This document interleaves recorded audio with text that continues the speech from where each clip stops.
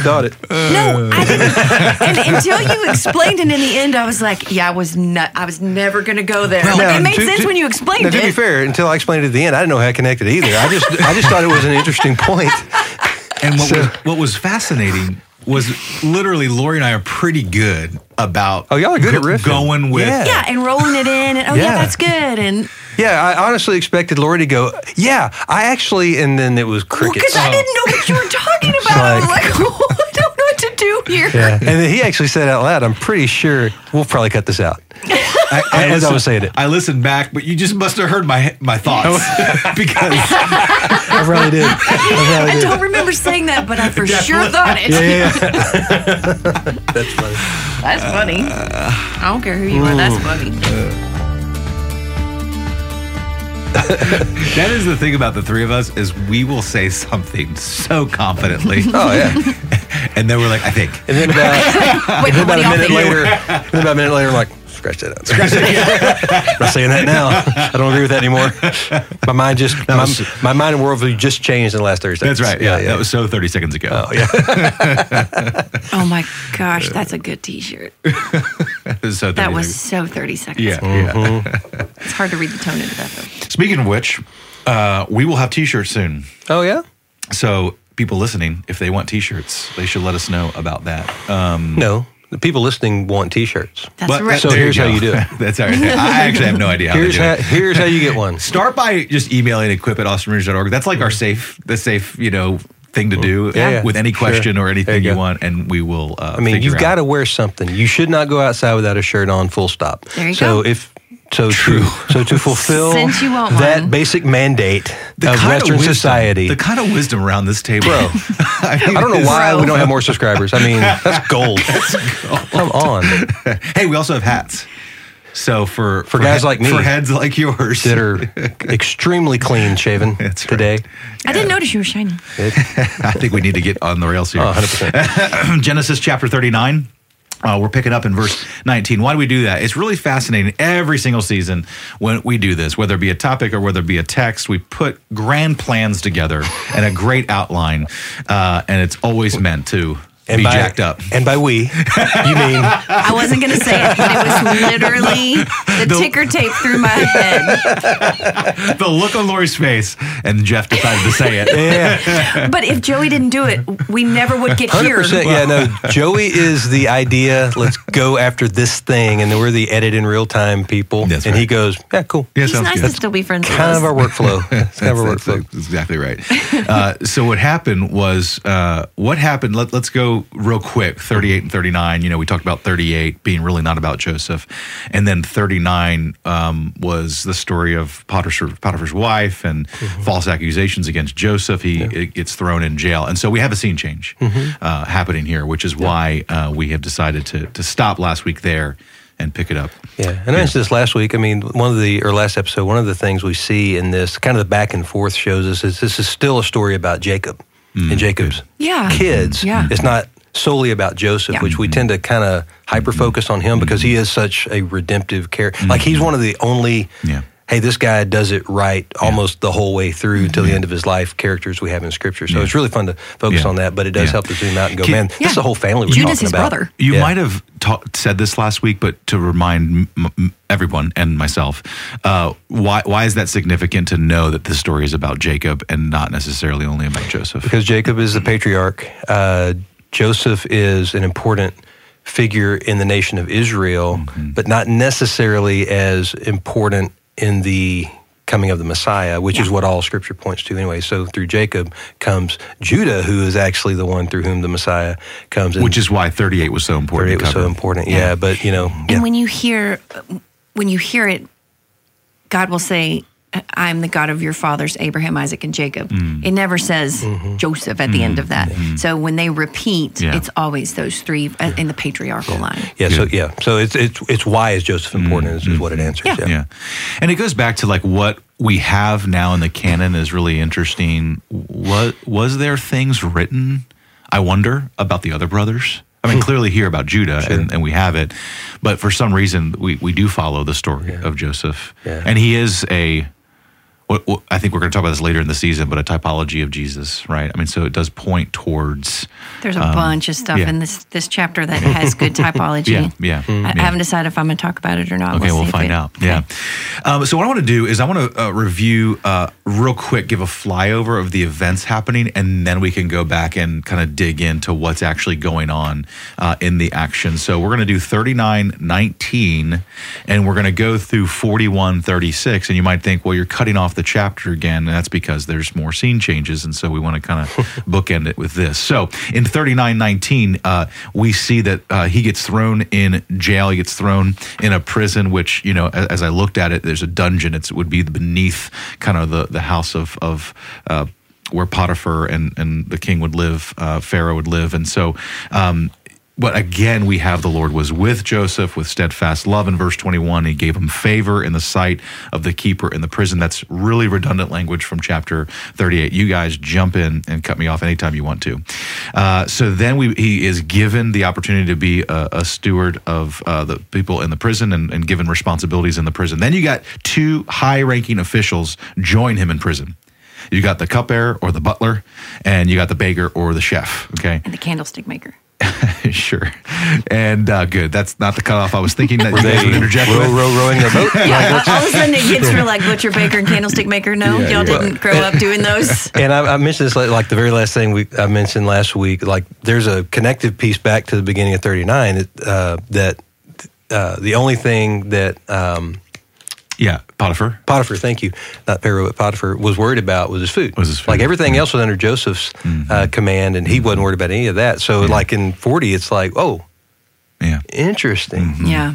So one thing we see is these guys wouldn't have been strangers to Joseph. Like it doesn't matter how long he was in there. Like these were people he would have known already. And I think the keeper of the prison, he clearly, like, he put Joseph in charge really quickly. I think Joseph's reputation preceded himself. So I think the cupbearer and the baker knew him. I think the keeper of the prison knew Joseph, leading into all these events that are about to transpire. So we got some new characters introduced, and they both have dreams. All right. And we're going to talk about dreams in a little bit, but you've got the chief cupbearer telling this dream to Joseph. Joseph interprets it, and it ends well for the cupbearer, the interpretation, and then what actually ends up happening. He gets reinstated, and he goes on. So poor Chief Baker, he's all excited because the cupbearer just got good news from Joseph, and then it's really bad news for Joseph. I actually put not a lot of pastoral touch on the delivery from Joseph. I know, because it has the same language as like, and Pharaoh will lift up your head. Like it says that about both of them. And then it says, from you. Yeah, and then it says, from you in 19, and the birds will eat your flesh. And it's like, hang you on a tree, and the birds. Well, it's funny though, because like the baker must have known something was different, because he waited to see what the interpretation was going to be, because when he saw that it was favorable, then he asked what the interpretation was. Yeah, that's good. Yeah. That's good. Yeah. Then Pharaoh's birthday comes around, and he's like, hey, I need my guys for my birthday party. I'm going to reinstate them. All right. So then he's going to reinstate the chief baker, and he obviously doesn't. And we don't know why. We don't know what's going on with the baker and why he decides to hang the baker. So then we have what's really important is the cupbearer. Joseph asked the cupbearer, hey, listen, I gave you this good report. You're going to be reinstated. Remember me. He doesn't. The chief cupbearer does not. So 2 years go by. Pharaoh has dreams. We'll talk about those dreams in a little bit. Essentially, those dreams need to be interpreted. And he solicits all the magicians and all the wise men in the land. No one can do it. And I wrote down, there's nothing like the real thing, right? Nothing like the real thing. And so no one could do it. The chief cupbearer says, oh, my bad. There's a guy in prison who actually can do this thing. He gets him. And Joseph then interprets the dream and says, hey, listen, there's going to be some really good times for us in Egypt. Yeah. And then it's going to be followed by some really bad times. So I got a plan. Here's the plan. This is what you should do. End scene. Yeah. Cool. That was good. Hey, not so bad. Yeah. Not so bad. Hopefully everyone followed that. So that took us up through 41:36. That's right. Right? That's right. Okay. Yeah. So I want to just highlight about the narrative some things that stood out to you guys and why it stood out to you guys. I've got lots of things highlighted on my sheet, but I want you guys to go first. Gosh, there's a lot. I feel like there's a lot we could talk about, so I don't want to swing us too far in any one direction. But I did really get hung up on the typology stuff. Okay. So typology is just a specific type of symbolism that points forward to Jesus. Yeah. So there's symbolism as a big heading, and typology is a type of symbolism. Yeah. And within academia and Bible study approaches, there's two extremes. One is that nothing points to anything, everything stands on its own, right. Very wooden, literal, everything only is what it is kind of thing. Or everything is a picture of something that's to come. And so something in between the two. There's something in between. Well, I think there's there's the camp, right, that things can be called symbols, but they're not typology if it wasn't referred to in the New Testament. Okay, yeah. So I've seen that as well, is that it, if you can call it a symbol, but if somebody didn't refer to that thing in the New Testament, it's just a symbol. It's not a specific type. Yeah. So I've seen that third rail. That's good clarification. As well. But there's I started down the rabbit hole, and there's a lot. It is, man. It's a rabbit hole, right? Yeah. Even the cup. Yeah, cup give an maker. example. So an example would be that Joseph is an innocent man who stands accused with two other men. Right. One of them gets a good report, goes free. One of them doesn't, and then he's forgotten. Like Joseph is forgotten. That's pretty. I mean, it's cool. I don't know if it's that particular thing. I did look. That is not necessarily mentioned in the New Testament as referred to in the Old Testament. Like that in that part of the story, they're not like, and it was just like the Joseph story. If you want to go really rabbit hole, this Joseph, is where I wish we still videoed. Because Lori's face right now is it's like part scared schoolgirl, part so evil cool. genius. Right? Like some of it is the literature teacher in me that's like, this has got to be. Come on. Don't get legal with me. Like, this is cool. You've got the baker, the bread. You've got the wine maker. Oh, shoot. The cup. We're going all communion here. You see what I mean? Like, there's a lot of those kinds of things that are kind of cool. I'll pick up on that as well. I mean, whenever I see the number 7, which is later in the narrative about the 7 cows and the 7 stalk corn, and then 3 days, in 3 days. Yeah. And those are worthy rabbit trails to go down, because I think they're really fascinating to understand. Like 7 is completion, it's just a biblical, we see that a lot in, I'm going to defer to my left here. There's 7 is a big deal in Book of Revelation. Yeah. End time eschatology. Any eschatological, 3, 7, 12. Yeah. So I just think it's interesting and fascinating that 40, here we are in Genesis, the first book of the Bible, before the law is written, before we've got a lot to learn, and yet it already starts popping up, which I think is fascinating. I go typology, he goes numerology. Yeah, there you go. I mean, then we had an episode, was it last season or was it 5 years ago? I don't even know anymore. But we talked about just kind of 4 questions to ask when you come to any text is, what does this tell me about God? How does this point me to Jesus? Well, this is one of those things that, you may not be able to quote chapter and verse, but when you can zoom back out and go, does this remind me of anything? Yeah. Is there something about Jesus that I know?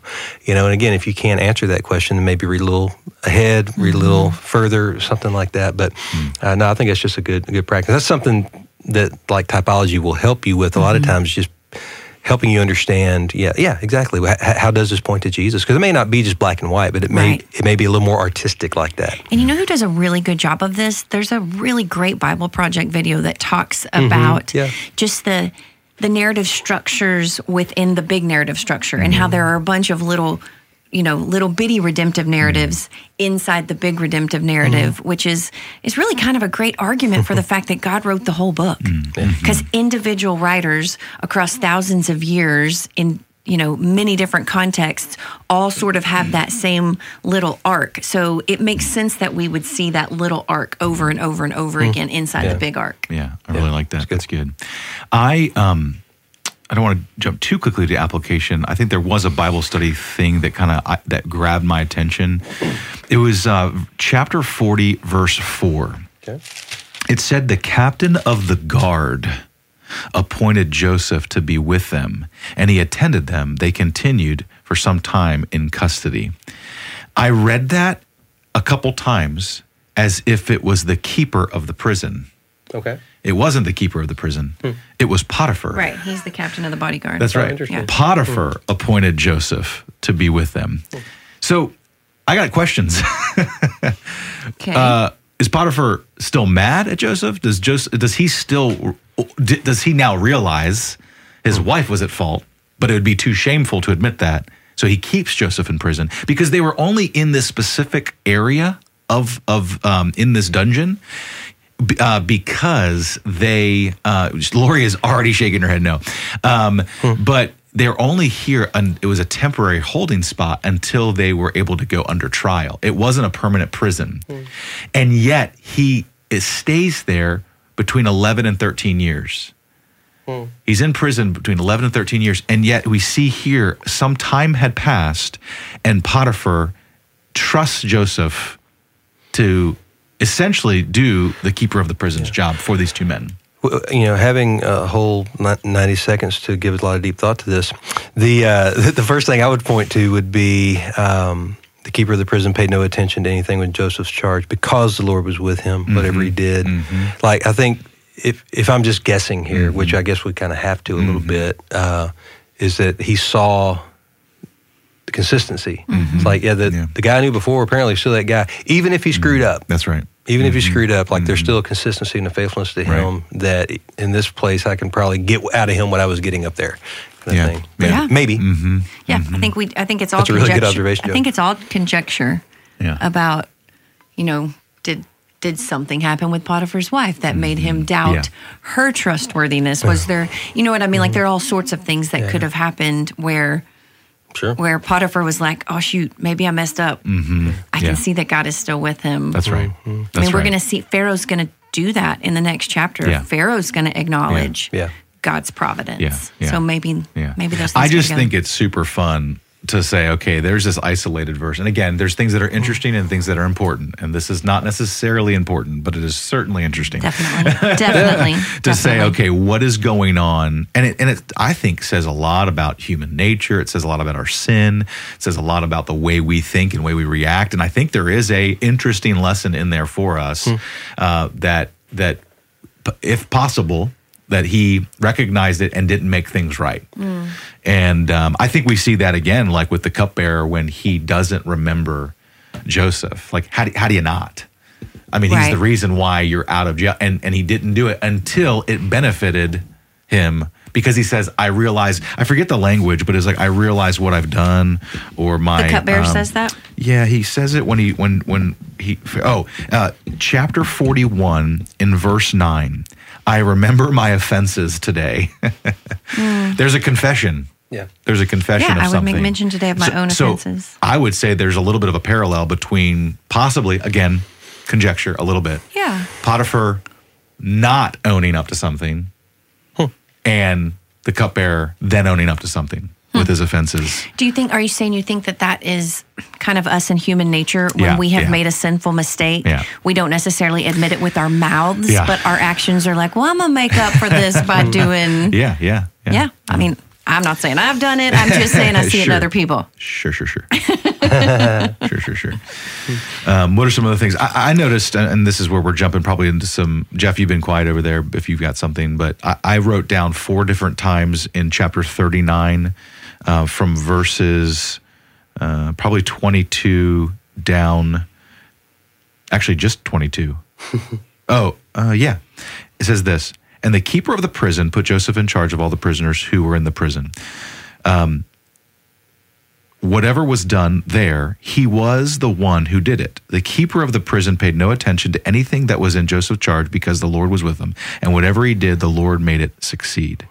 So I wrote down the following. Any favor we have with others is from God. Steward it well. Joseph was gifted. Any giftedness we are given are gifts from the Lord. Steward them well. When others can tell the Lord is with you, steward that reputation well. And then it's success. Any success that comes our way is from the Lord. Steward it well. We've got a stewardship thing, I think, that's happening here. You're laughing because I'm preaching. I feel like the Jack Handy music from SNL should play under the way you said that, because it was very. Oh yeah, it was very sing-songy. It was awesome. It's not Jack Handy. Oh God, can we? Jack, what's his name? Jack Yeah, Handy. Deep Thoughts. Deep Thoughts with Jack Handy. I don't think that's it. Is it? We're gonna put it in the show notes what it was. Didn't I? I don't know. Okay. You got to Google it now. I know. So while I do that, you as you're doing respond that, to what I'm saying. I agree with what you just said. How about that? How about I don't disagree? And I with what love the just way said. you said it. How about that for part 2? Engage the stewardship. What do you guys think about stewardship? What do you think about? Because I think the reason why I'm bringing it up, and I think we should talk about it, is as a practical application for our people, is because I think all too often, Lori, you said this in episode 1 of the series, Joseph's story is our story. Yeah. And I think that is something, the overarching theological truth about 37 through 50 is God's providence, God's sovereignty. Yeah. And he is moving forward a narrative. Our series is called Highs and Lows of the Life of Joseph. He is provident and moving it forward. And I think that with God in charge and God giving favor, God giving success, God giving gifts, that there is a role on our part to make sure that we're recognizing it and receiving it, and that we're using it and stewarding it well. Yeah, and I don't think,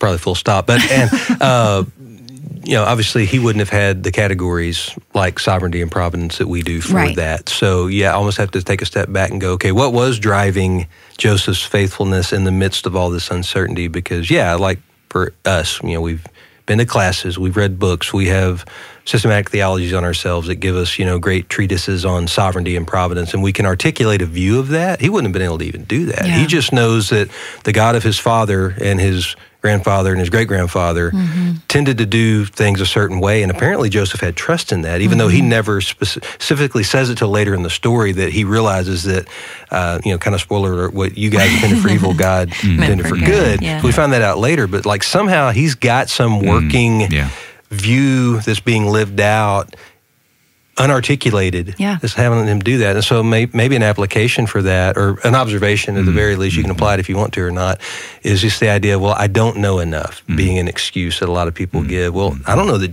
Joseph knew enough intellectually, but experientially, he has something to draw on. Yeah. And so I think a lot of times we will sell ourselves short of not, well, I haven't, been taught it. Yeah, but have you experienced it? Yeah. That sort of thing. Kind of continue to pull on the theme of sovereignty and providence, Joey. I agree. That's probably the biggest thing I keep seeing over and over again. I kind of listed out some things that do point to that. It might be redundant with some of what you just said, but his time in prison, like the timing of that is not only that it happened, but when it happened is very key. The crime of the cupbearer and the baker, not just that it happened, but when it happened is key. If they had already been in prison before Joseph went, this may play out completely different. The timing of their dreams is key, because by then he was in charge, in that area. The circumstance of the cupbearer forgetting. Like, well, that stinks, but you see it, how it plays out. And when he remembers is extremely timely. The timing of Pharaoh's dreams after that, very timely.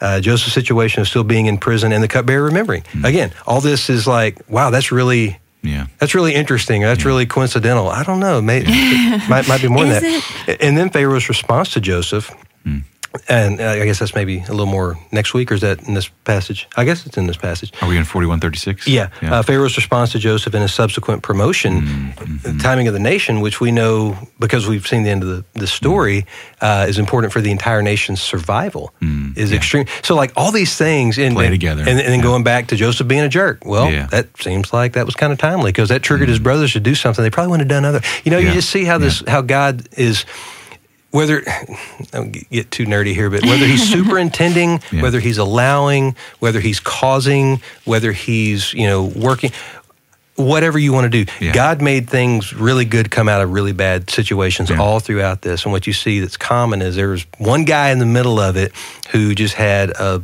lot of trust and just kept putting one foot in front of the other in line with that. Yeah. And I think that's how our two things fit together really well, is that he was faithful to steward those things that I talked about earlier in the midst of all those. And I think that's That's huge for me because I come up with a lot of excuses why I'm not going to be faithful based on my circumstance. Yeah. And not even just God being in control of Joseph's circumstances. A lot of times, I mean, we make it real personal, but I just want to zoom back out. It's like he was in control of what the evil people were doing too, and what their circumstances were. Like Pharaoh's response is not a righteous, it couldn't be a righteous response because he's not a righteous man. But the response worked into what God was doing. Yeah. You know what I mean? Like there's just a lot, so much there. And I think my biggest takeaway, honestly, came just from the very beginning of this too, when Joseph, the worst thing that had happened to Joseph so far, like the highs and lows and the highs and lows and the highs and lows, the worst thing that had happened to him so far, getting thrown in this prison after he had known such success, the author, Moses, is quick to point out, for the Lord was with him. Yeah. For the Lord was with him. And we're pretty quick to be like, well, God can't be, this can't be. That's right. He can't be with me or be in charge of this because it's so bad or Right, because it's so bad. So I love that juxtaposition of, and he got all this success and everything was good, and it was because he was favored of the Lord. Yeah. And then literally the next 5 verses are like, and he got thrown in prison and he was favored of the Lord. Wow. Yeah. I mean, it's the same language in both scenarios, and you know, in our flesh and in our limited view and perspective of things, we assign favor of the Lord to one, but not the other. And we're so fickle just to like quit things when things get hard, you know. And I just think that's there's so much, and I think this is probably redundant, but it's so important. I just was thinking about my kids, you know, and like I think about Selah, and if she doesn't get cast as something she really wanted. Yeah. I think we do a disservice to our kids to say, oh, you know what? You didn't get cast as you wanted. You can go ahead and quit the show. Like I had that temptation. I'll be honest. I hope no one from there listens to this. But no, I mean, I had that temptation. And then, you know, you realize, and I just said this to Selah last night, like I am really proud of her because she had that same temptation, but she endured and persevered. And now she is making a difference by having the time, not getting the part that she wanted, to invest in other people in other ways. And I just think it's so important for us to realize there's so much blessing in enduring and persevering hardship because God is using it. Yeah. God is using it. I don't have any other pastoral encouragement, so don't ask at the end. That was it. I got it. That's it. I'm all out. I am going to ask it again, and you will have something. So be thinking of something. Come on. Did you all think in 41 verse 2, and behold, there came up from the Nile 7 cows, attractive and plump, and they fed in the reed grass. Grass-fed beef, man. No. You didn't think that? No, I did not. Oh, come on, you guys. Great grass-fed beef. That's funny. Awesome. So I think it's just really good, you know, where the narrative was going to go from here, just about Joseph and how he becomes that person. It seems self-promoting. I get a little twinge of 17-year-old Joseph here when he basically says, now select us as discerning and wise man to set him over the land of Egypt. Let him. That's why I think he's 3. Yeah, maybe. We don't talk about that around the round table, Joey. And then... I mean, would he even been, that's interesting to think about. Was he... I don't think he was thinking he would be that guy because as far as he knew right then, he's probably just going back to the dungeon, right? Yeah. So he's just giving more wisdom. Yeah. Yeah. Interesting. But it is interesting. But if you were the guy, you'd be going, here I go. Humble brag. A true 3. Yeah. Takes one to know one. His name was Joseph. Pretty sure he was a 3. All right, dreams. This is a big theme in this, so we got to talk about dreams. I think it's interesting when we read the scriptures, and this is we've talked about this before too around the table, but when something like this comes up in scripture, dreams, and we begin to build out. This is how cults are started, right? When you start building out based on one thing in scripture and roll with it. So let's talk about dreams. Why was it relevant then? Why did God include it in his word? Are dreams relevant now? How do we engage dreams now? Sure. So let's go. Yeah, I've got just a little historical background. That was just a common part of, if you ever see ANE in something, it means ancient Near East. So it was a real common part of ancient Near East, custom literature. I mean, if you read anything about that time period historically, dreams are just common. It's the way they thought the gods spoke, that kind of thing. So, there were kind of two different types of dreams generally that they had, either from a god or not from a god. So they tended to use a lot of puns, that kind of thing. So when you see, cows and corn and all this stuff, well, that'd be a common device that would have been used in that time, in writing and whatnot, storytelling. And so these line up really neatly with any other type of thing you might have read about that time period. So it's interesting, though, about the interpretation in Scripture is that Joseph and then Daniel and Daniel 2 are the only two, I think, that give God credit for the interpretation. Whereas you see always the leader, it's usually a leader that has a dream, and they always summon their sorcerers. If you see words like divination or things like that in Scripture, it's usually talking about like dream interpretation or trying to conjure up some kind of dream or vision to get an answer to something. It's usually in that same thing. So dreams are a really common thing, especially all through the Old Testament, that we see coming back again and again. Yeah, I had some similar things I'm quoting something here, but sophisticated profession involving technical dream books that listed elements of dreams in their meetings, kind of what you were just saying. Yeah. Records of the veracity of past dreams and their interpretations provide an empirical evidence to support the interpreter's predictions. Like they would pick a symbol, for instance. So there was one I saw, is like if you saw a raven flying, that meant you were going to XYZ kind of thing. It was a carrion bird. So they kind of kept track of threads. Yeah. Spoiler alert: Shakespeare does it. All that every great writer uses. Uses these. That's good. These exact sort of dream symbols, and then they turn up in modern psychology too. So one of the best songs of the '90s, "Silent Lucidity" by Queensryche, always is about a dream sequence. There's that rabbit trail. That's the first '90s progressive metal. So it's important to say that Joseph was not schooled in that tradition. I don't know. Go back, because I didn't get my turn. About dreams? Well, but that was my last point. We can go back. We're talking about dreams still. Okay. But I'm in the middle of the conversation. Okay, I'm sorry. Why do you think he wouldn't have been skilled in that? Well, we don't see that he is. Like that he wasn't, when you say skilled, you mean like schooled? Well, he didn't have formal training? The reason why, great question. So two reasons. One is in the text it says that he sought out specific professional people that would. Okay. The magicians and what was the other one? Wise men, quote unquote wise men. And I think that he was reaching. No one could do it, so he gets the man of God. And Joseph didn't say, I'm skilled in this. He said, God gave me the gift. Yeah. Interpretations belong to God. I think, which is the same thing Daniel did, right? Yeah. He wasn't skilled. They just that's right. That's right. So I got you now. So God bestowed the gift. God's the cause and the reason for interpretation. Yeah. Or the vehicle in which Joseph's able to interpret a dream. Okay. Yeah. All right, Laura, your turn. No, now. I just wanted, I think all of what you guys are saying makes complete sense. We have to understand it in the culture in which it was written, but maybe from like a 30,000 foot height drawback. I think it's important for us to realize that our God is a speaking God. He speaks. Right.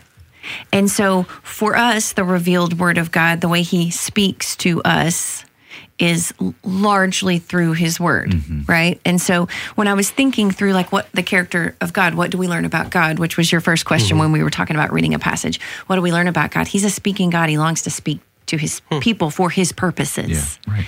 Back then, kind of where we are in redemptive history, y'all were talking about where we were in cultural history, which is extremely valuable. You have to have it. Right. Where we are in redemptive history is that God is speaking to his people, but there's not a written word yet. And so perhaps dreams were a vehicle that he used we see to it with speak Jacob. to them. Yeah. We see it with, Yeah, you see all you the patriarchs see it a lot. had dreams.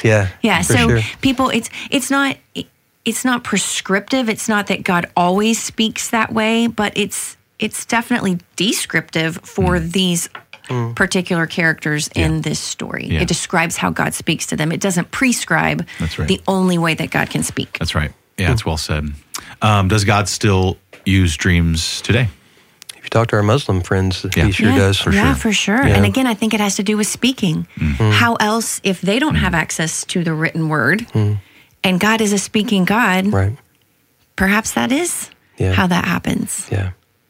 But Yeah, again, it's- it's about God and his character. Yeah, it's fascinating. I don't remember if Don Ellsworth talked about this at all that last time we had him on there. But yeah, I mean, we have story after story of people in Muslim countries having a dream Yep. that Jesus is just revealing himself very clearly to Yep. them. And they wake up and they Yep. have no other choice but to follow him from that point on. Yep.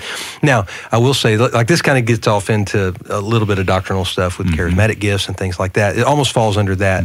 Like God tends to move in such a way in a certain place in a way that is specific to that certain place. That doesn't mean he will do that everywhere Yep. because Yeah. it's not needed That's right. everywhere. correct. But God That's does right. what God decides to do. I won't say needs to do, but Yeah, what he decides to do Mm-hmm. for the needs of the people That's right. in that place. Yeah, yeah. And can I just caution of what I don't think, and y'all can argue with me, and it's fine. I know. don't think that we have like foretelling dreams anymore.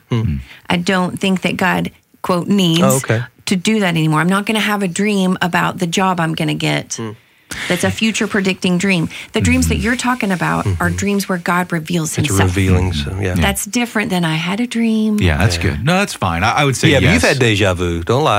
I had deja vu, but it wasn't like God wanted me to do X, Y, and Z. No, I would, yes, and I would say that's true. We do have to be cautious with that. But I think God can do whatever he wants to do when he wants to do it to reveal himself. Right. I don't think it's prescriptive to say, oh, yeah, I had a dream, I have this job, or I moved to this place or whatever. However, I think God can use isolated instances to do that, to convince somebody of himself. For example, before I came to the Lord, and this is really weird, and again, it's experiential, so no one can tell me, no, that didn't happen, right? I feel like it did. And again, it's secondary or tertiary issue, but like I had a series of premonitions that came to fruition.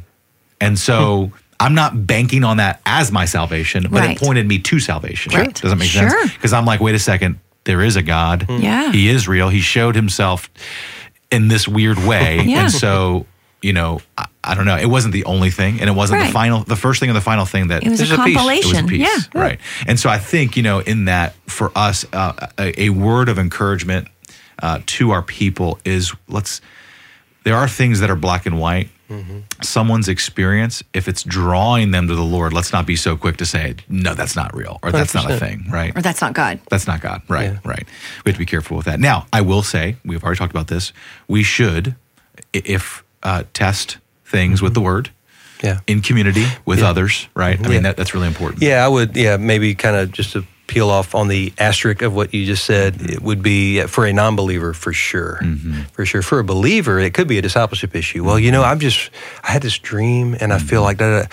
Okay, hey, let's go to coffee because, and I'm not going to say this now, but I'll say it once we get to coffee, is that what you said doesn't line up with Scripture. So Right. let's make sure that what you're sensing and perceiving actually lines up with the Scripture that That's you say right. that you believe. So I think it's a discipleship Yeah. versus an evangelistic Right. That's a thing. good You know what I mean? distinction. Yeah, Good that's distinction. good. That is a good distinction. I also think this is different than the way we, at least I, would interpret today's version of prophecy. When I think Brad prophesizes, if you act like this, then this will happen, right? That's different. I know it's different than dreams, but Forthtelling versus Forthtelling foretelling. versus that's right. foretelling. Yeah, Yeah. that's really, really important Yeah. to have a distinction. So as we close down, shut this down, Lori. I'm just kidding. Oh, is this where I have to give my? Yeah. Okay, And fine. I'll just say that. I got See, I something. told you. got I knew you would have well, something. no, it's not. Well, I just have something else I still want to say, and I'm going to couch it in pastoral encouragement. So let's finish the That's episode an with some arc right pastoral there. encouragements. Go Yeah. Okay, so one more cool typology that when we see, let's see if I can pull this all together. When we see this kind of typology, it actually is encouraging when we think about just the amazing big picture sovereignty of God. Yeah. When I was reading through the part where, so kind of starting in verse 39 in chapter 41, let me be sure I'm in the right spot. Yeah. So this is after Joseph has interpreted the dreams, and Pharaoh says, can we find a man like this? in whom is a divine spirit. And so they keep going. And the things that happened is that Pharaoh notices the Spirit of God on him in 39, and then he gives him a signet ring and garments of linen, and a gold necklace. And then in 43, everybody bows down at the name of Joseph. And then in 45, he gives him this name, Zephanath-Paneah, which is like revealer of secrets. And then in 48, he gathers all the food. And in 56, everybody comes to him to get the bread. I mean, there's a lot of, I was like, oh, look, there's Philippians 2. At the name of Jesus, every man will bow down. And I am the bread of life. And there's all of those sort of connections between Joseph and Jesus, not in their personhood, but just in the way that the story lays out. So I thought that was kind of cool. That's kind of cool because we now might have to do one less episode because she covered all the typology. Finished the whole season. The end. Thanks, Wait, weren't we ending? We weren't ending at 37, were we? No, it's fine. Did we? It's good. It's fine. I don't mind being wrong. We discussed this. It's great. They are saying words that say it's fine, and their faces are not fine. I just need everyone to understand. I'm really more curious about how much practice you had to put into saying that name. I wrote it phonetically in my notes. Oh, there you go. See, well done. That's a pro. That is a pro move. I'm not a rookie. No, you're not. Jeff, you have anything? Close it down. Yeah, I mean, and it's not stuff we hadn't already covered, but just to put a fine point on it is, You mean a bow? I'm going to let you do the bow. I'm putting points. Make a point. You're making You do bows. the bow. How about points and bows? Points, buckets, and bows. Oh, that's pretty good. So the fact that he gives God the credit. I mean, you pointed that out when when they were just telling about the dream. Could he do it? Like before he even knew if God would follow through with it, he knew God could. And he acted in accordance with that, and he actually spoke that. He continued to trust God in his circumstances. This kind of reminds me of Paul. I mean, how often does Paul write in his letters? It's like, what is happening to me is actually serve for the advancement of the gospel. Like, even in the midst of suffering, to still be able to zoom out from our acute circumstance and go, what is God doing? And then, ask somebody else to help us see what God's doing if we can't see it for ourselves. But just to be faithful where we are in the midst of whether it's good and we've been released from whatever prison we're in, so to speak, actual or metaphorical, or if we're still in it, just to continue to just be faithful. Because that's what we see, I think, over and over in Joseph's life after a certain point, is that he just keeps going. And his understanding of who God is and what God might be up to, and what he's called to do, regardless of how he understands God or what God might be up to, like his integrity, his ethical purity, all these things, like just stay consistent. So just that steady faithfulness. That's good. That's really good. I'm going to be like the cupbearer and say I remember my offenses today. I was wrong. It was Jack Handy, played by Phil Hartman. Yes. I was thinking of Stuart Smalley, played by Al Franken. Oh, there you go.